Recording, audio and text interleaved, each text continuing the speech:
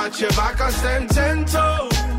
I'm a big step ahead, honcho. If you're not ready, run so. Say where you're from, East Palo Alto. Baby, where the rugs are go loco. Matter of fact, R.I.P. to loco. So I just want to take this time, Larry, to thank you and the Good Tidings Foundation for all your support over the years. It has been tremendous, and it's been so many unique forms of support. There's been the financial support for the scholarships, but it's all the ways that you take the time and care to bring memorable moments and activities to students.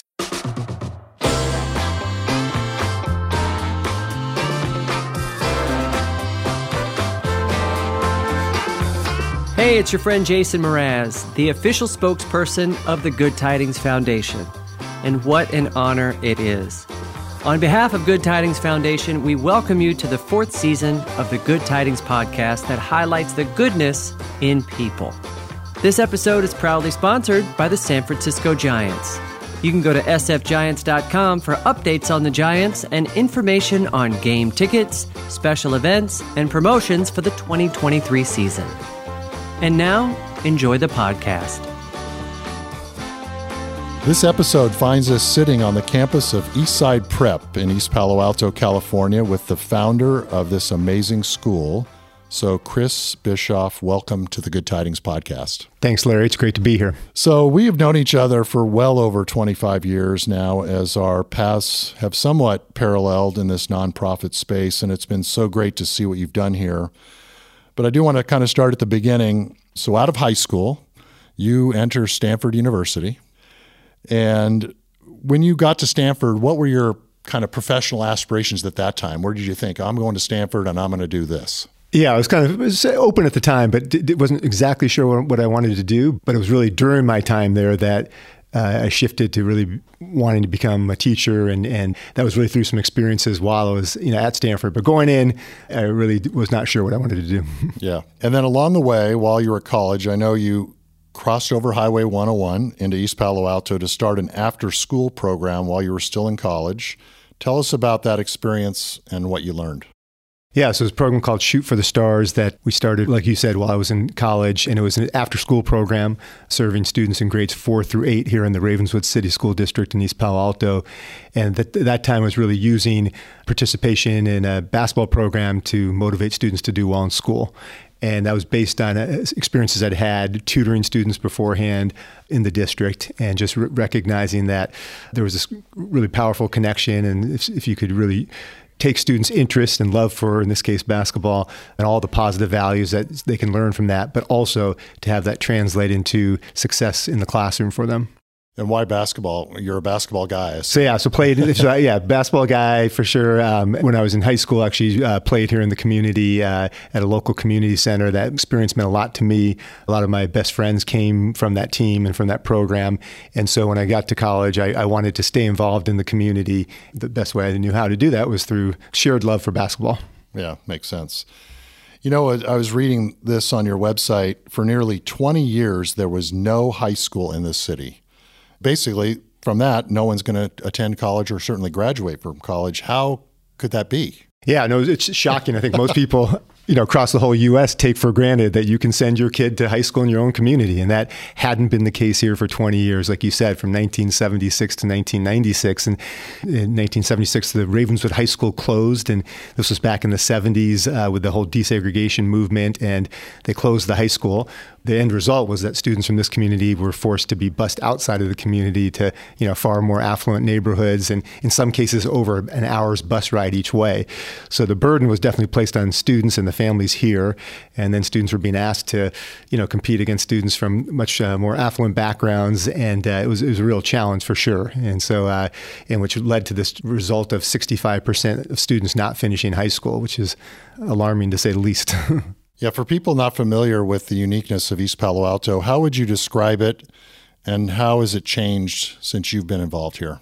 Yeah, so worked in the community now for almost 30 years, lived in the community for 27 years, and just love East Palo Alto and all that it represents. It has changed a lot over the years, but it's such a diverse community where a community of hardworking families but oftentimes families who haven't had the same type of opportunities as families across the freeway. That could be from economic opportunities, educational opportunities. And so I think that's now over time, that's starting to change, and there's more opportunities. We were the only high school in town, and now there's one or two other opportunities. And so the majority of students now in the community have the choice to at least stay in the community, for example. And that, of course, was not the case when we started. So there's a lot of really good things happening in the community, but there's still a real gap, an opportunity gap, I'd call that, from students, say, growing up here versus students in nearby communities. And I noticed, too, it's a unique population here of fairly good majority of Black and Latino families, correct? Correct. Yeah. That's unique, I think, to most cities. Yeah, definitely. So, and it's changed a little bit. When we started the school, and when I was working here even beforehand, and even when I was in high school, being involved in the community, it was predominantly Black, and now it's shifted to be predominantly Latino, but it's still a mix in the community. And there's a small percentage of Pacific Islanders as well. That population is represented at our school too. So you mentioned 1996, a new high school comes to be, and you start Eastside College Prep with 9 students and a picnic table. That's right. So tell people about this. Yeah, so a pretty unique beginning, but a lot of people said we were crazy, and I think they were probably right. But we started a school without a campus or a place to call our own. And so that first year we started at a local park, and fortunately we had California weather working for us, so we didn't get rained out. But we had the first couple of weeks we were at a park bench, and then that first year we were educational nomads, so we bounced around from place to place based on the generosity of people who would let us use a room in the back of their office, and so other nonprofits who did that for us, and so we're always grateful to them. We started with those students, and then each year we added a small group of students. The second year we were able to move in to a portable classroom and have a place to call our own, and that was a big step in terms of the credibility that we might be around beyond year one, and then each year we just kind of expanded from there. Yeah, I know after year one you did get some property, and how do you get that sizable gift in your second year as a nonprofit? Yeah, with great luck and fortune. That first year, we were operating on a budget of about $30,000. So, and then to have a space that we could call our own here in East Palo Alto was a dream come true in that sense. And so, really fortunate to have somebody step up to basically provide this home for us. That was kind of the roots of the school, and it made, not only symbolically, but it just made such a difference for our families to know that this place is going to be here, and that I can actually keep my kid here for 4 years rather than having to figure out what's going to happen when the school closes. And so that was a really magical moment for the school. I think the other magical moment was our first graduation. And, we had, for that small group of students, we had over 450 people come to the graduation. So it was a big deal, not just for their families, but for the community. A lot of longtime community members who had even attended Ravenswood High School before it closed, came just to cheer on the students, and just had a lot of joy that there was a high school back in the community. And I think that also gave us that idea that we're going to be able to do what we said we were going to do. And I think from a community standpoint, that led to a lot of support. Yeah. So interesting. I think I'm trying to remember back to that first space. Was there just a house on that corner? You basically got a house. It was just a house. It was a house. Yeah, and it was a house. So we were the one room schoolhouse, right? So no, we had class in the kitchen. We had class in what I guess you would call the living room. We had an office in the closet, and that was kind of the beginnings. So it was just a house. And then in year 3, we added a portable classroom next to the house, and then another portable to make room. So because we kind of doubled every year. It went to 20 students next year, then 35, then 70, then 105. So we, just little by little making room for more students. Yeah. And then just 5 years in, you were able to expand to pretty much a legitimate campus. Tell us what is on site here now at Eastside Prep. Yeah, there's not a day that goes by that, we're always grateful for what we have today, remembering the beginnings. So today we have a campus that's just over 5 acres. We have office building, but we have the classroom space for enough for our students. It includes science labs and some really great equipment for students. It has a center for the arts now. And when this was built, it was the only theater in all of East Palo Alto, and it's been a great resource. And we can talk more about the Leroy Neiman Art Center, what a difference that's making for our students and community as part of that. Cafeteria, so we can feed all of our students. We serve breakfast and lunch to all of our students, and then breakfast, lunch, and dinner to our students who are living on campus. And then we have 2 sets of dormitories for students who would like to live on campus and benefit from that program. And then the gym, fitness center, and a soccer field. Yeah. Tell us about, along the way, how important the dormitory piece is to the future of the school. Yeah, so we added the dorm program in 2007, and that was really based on our experiences working with our students for the first 10 plus years, and just realized what a benefit this could be for students who would want to be and would most benefit from that extra layer of support. And so today, almost a third of our students live on campus, and because they're local, they can stay and go home on the weekends if they choose to, or they can stay here on the weekends. But it's really been a great, I think, source of support for so many of our students here, and helping them to really just thrive here with their experience and make the most of all the opportunities here. We keep getting feedback from our students in college and how much better prepared they felt having had the experience of living here on campus. And so that was kind of an added bonus. It wasn't the original intent, but it's been a big difference, I think, in terms of students' preparation for college. And how is gentrification affecting you? And I imagine it affects wealthy people to the positive, and people of need, it's an unfortunate situation, right? It's been a concern. Some of these bigger macro issues that are beyond our control as a school, but something that we've really been concerned about because, of course, out of care for our students, families, and just the community as a whole. That process it's really coincided with our existence, just looking at these waves of, I guess you'd say, concerns about gentrification, where can our families continue to afford to live here? And we've seen, a lot of families who've not been able to do that, who've moved to more affordable areas in the Bay Area or beyond, the Bay Area. Still today, we have lots of families who might be moving to anywhere from Stockton, Sacramento, or as close as Antioch, Pittsburgh areas. And some of those families have come back, but others, have not been able to do that. And so that's been a real challenge, I think, for the community at large and for the residents who live here, and so many residents who've had long roots here in the community. So that's always been sad to see. But yeah, so we're trying to do whatever we can to help, and the dorms are one way that students at least could stay here, continue their education here, even if families were, moving in and out of the community. In the dormitory, what is the furthest hometown for a kid from here? Yeah, so this year it looks like we have probably Sacramento would be the furthest. Yeah. And including this graduating class, how many students have graduated Eastside and attended a 4-year college? Yeah, so we've had just under 1,000 students now who've gone through and all gone off to college. That is amazing, and the percentage is everybody that comes here at no cost to them, right? And they all are almost guaranteed an opportunity to go to a 4-year college. Right. Yeah, that's right. So all the students, it's a unique model because all of our students, it's a private school where all the students are on full scholarship.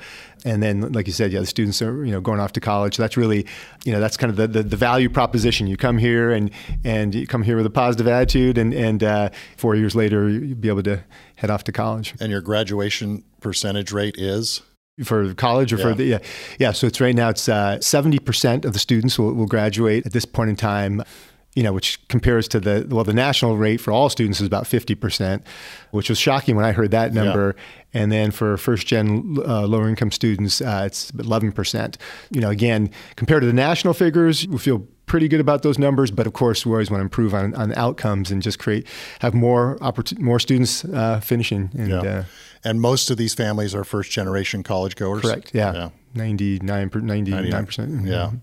And are they graduating with not much college debt, you think, too? Generally speaking, yes. Yeah. And that's part of the process that we work with families to make sure they're making wise decisions when they come to college. I mean, oftentimes students may not get into their top choice, but it may not be the most affordable choice. And so just kind of working through that decision process. And for the most part, students and families are making, really prudent decisions where they're taking out minimal debt, if any, but in some cases more. You and I were talking before we turned on the microphones about what our two charities have done. And I mean, do you ever sit back and think about and let this sink in, like, okay, there was a park bench with 9 kids and now we have a 5-acre campus and 1,000 kids graduating from college. Yeah. I haven't given myself enough time to think about that. Maybe I think we're just so busy with what's going on. And as we say, never a dull moment around here. So we're always thinking about the next thing. But I'm sure someday kind of look back and think about it. Where do you think this calling came from? Was it just by you saw a need and you had to? Or do you think all along there was a calling for you to be into this serving space? Yeah, I think it was really just from personal connections and personal involvement. Like I said, starting off in high school, some of my best friends were from the area and that I spent so much time with in high school. And that really motivated me to want to stay involved. And then just the more involved I got, the more hooked I got in terms of, wanting to not only be involved here, but then pursue teaching as a career, but also knowing that I wanted to teach here in East Palo Alto. And I think the school is also a unique beginning because sometimes the schools will have a new school will start with an educational philosophy, but not necessarily a target community in mind. But here, it really built from the inside out, where we had a group of students and families who were asking about what would it take to bring a high school into the community, and it kind of grew from there. And I think that's pretty cool, too. You weren't just a founder or principal per se. You wanted to be hands-on with the kids. You wanted to teach them. Mm-hmm. You wanted to coach them in basketball. Mm-hmm. And that had to be quite rewarding to be able to do both sides of that fence. It has been from day one, and as we say here, everyone wears many different hats. So even today, as the school's grown and our staff has grown, that's still the case for so many of us. And so, but it's what makes every day so much fun, and it's what makes every day. I haven't had to work a day in my life with having this job. Yeah. The Good Tidings Foundation and Eastside Prep have a long history. First, starting with our community service scholarship. Eastside has had many recipients. Even this past year, we had a recipient where each kid gets a grant of $10,000 for their community service. So obviously, service here is a big part of it. And do you let the kids know, hey, this is a special gift? How are you paying it forward or paying it back, this gift you're getting? Do you make them aware of that? Yeah, two things. I mean, first, I just want to take this time, Larry, to thank you and Good Tidings Foundation for all your support over the years. It has been tremendous, and it's been so many unique forms of support. There's been the financial support for the scholarships, but it's all the ways that you take the time and care to bring memorable moments and activities to students. And that's just so unique. We have not had any other kind of experiences like that. And I'm not sure any other foundations like that. And so thank you. I think for service, I think that is kind of a big part of the culture here. And I think that the best way that we've been able to see that is there's, I'd say, a disproportionate number of our alums also who want to give back to the community, starting with the East Palo Alto, Eastside community, but also the East Palo Alto community. And we see that, first of all, and more than 10% of our current staff are Eastside alums.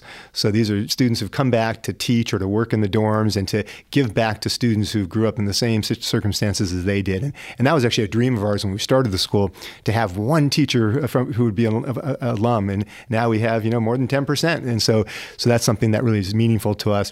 But we also have a lot of alums who will come back and just help out, whether it be on an alumni panel or helping out with creating an opportunity for a summer internship for one of our college students. And so that idea of paying it forward and giving back I think it means a lot to students and the alums here. And we just had our graduation last Friday. And one of my favorite parts of every graduation is the fact that so many alums come back to root on the younger students who are following in their footsteps. And there's this sense of pride. And so, I think that's been really special. Again, have a disproportionate number of alums who will go into the nonprofit sector and into teaching and education. So a lot of teachers, but a lot of others who are involved in different types of nonprofits, mostly here in East Palo Alto in the local area, but also in other areas too. And then 5 years after that scholarship was formed, we came on campus to create a little fitness room for the students way back when. I think that was right when your gym and the adjacent building got built, correct? Yeah. And we had a multi-purpose room is the best way to put it. And that's when we didn't have this campus. So multi-purpose, we had classes in there. We served breakfast and lunch in there. And we scraped down the tables and had class in there. But to transform that, for you to transform that into the space we have now, that gets such great use. I mean, we have fitness classes going on all day and also in the summer. The majority of our students are taking those classes. So that room is busy. And then for the students in the dorms who can use that in the evenings, that room is literally used for 10 to 12 hours a day and is making such a difference for so many students to have that opportunity and that space to work out in a meaningful way. Yeah. And then we came back again in 2015, and we opened one of our Leroy Neiman Art Studios here on campus. we build these things and they always look great the day we leave them, and there's a beautiful ceremony and all that sort of thing. But your art teacher here, Linda, has been a star in how she's used that and really taking the visual arts program here just is one of the best in the country, really. Well, and a lot of that's, again, thanks to you for creating that environment that is so appealing to students and students when they come on board. Our fine arts classes and visual arts are some of the most popular programs on our campus. And that's such an inviting space and an appealing space. Like, as we were talking before, when I walk in there, you feel like you want to be more creative. I mean, it just has this feel to it and has this great space and that we use for the art program, for our photography classes as well. So it really has become one of the favorite spots on campus. And anytime even we have visitors who come by, we show that room with lots of pride and everyone seems to comment like, wow, they just walk in that room and there's a feel to it. So it's really created a great opportunity for our students. And so what does the future hold here? What are your visions, short-term and long-term here for Eastside Prep? Yeah, so I mean, we're always, first of all, trying to just improve on what we're doing and improve on our outcomes as a school, but also we've been spending more and more time. When we started the school, we really were just a school trying to help our students get to college. And then we've realized over the years that we want to make sure that we get students not only to college, but through college successfully. So that's when we started our alumni services program to really continue to support students as they become the first in their families to navigate their path through college. And so we have a team that's really working closely with the alums to help them through that process. And then over the years, we realized that there was a real need. We found that the students who had a chance to have some work experiences while they were in college had a much better sense of what they wanted to do after college. And so we've really tried to build out what we call our Career Pathways program, which is really at the foundation of that program, is helping students to secure worthwhile summer internships while they're in college to really help them, again, identify what areas they might want to pursue after college and then to continue to build up their skills so that they'll be stronger candidates to get a full-time job by the time they graduate from college. Well, I just want to congratulate you on all you've done. I mean, it's remarkable. And I've seen it from the beginning, and I still can't believe half of the stuff you've done. So just congratulations. We'll put in our show notes ways donors can get involved with Eastside, make donations, and really become aware of what you started here. So thanks for joining me, Chris, and congrats on everything. Well, thank you, Larry, and thank you again for all that you've done for our students and our school. We really appreciate it. We hope you've enjoyed another episode of the Good Tidings Podcast, hosted by Good Tidings Foundation founder Larry Harper. For more information on all the good we're doing, go to goodtidings.org.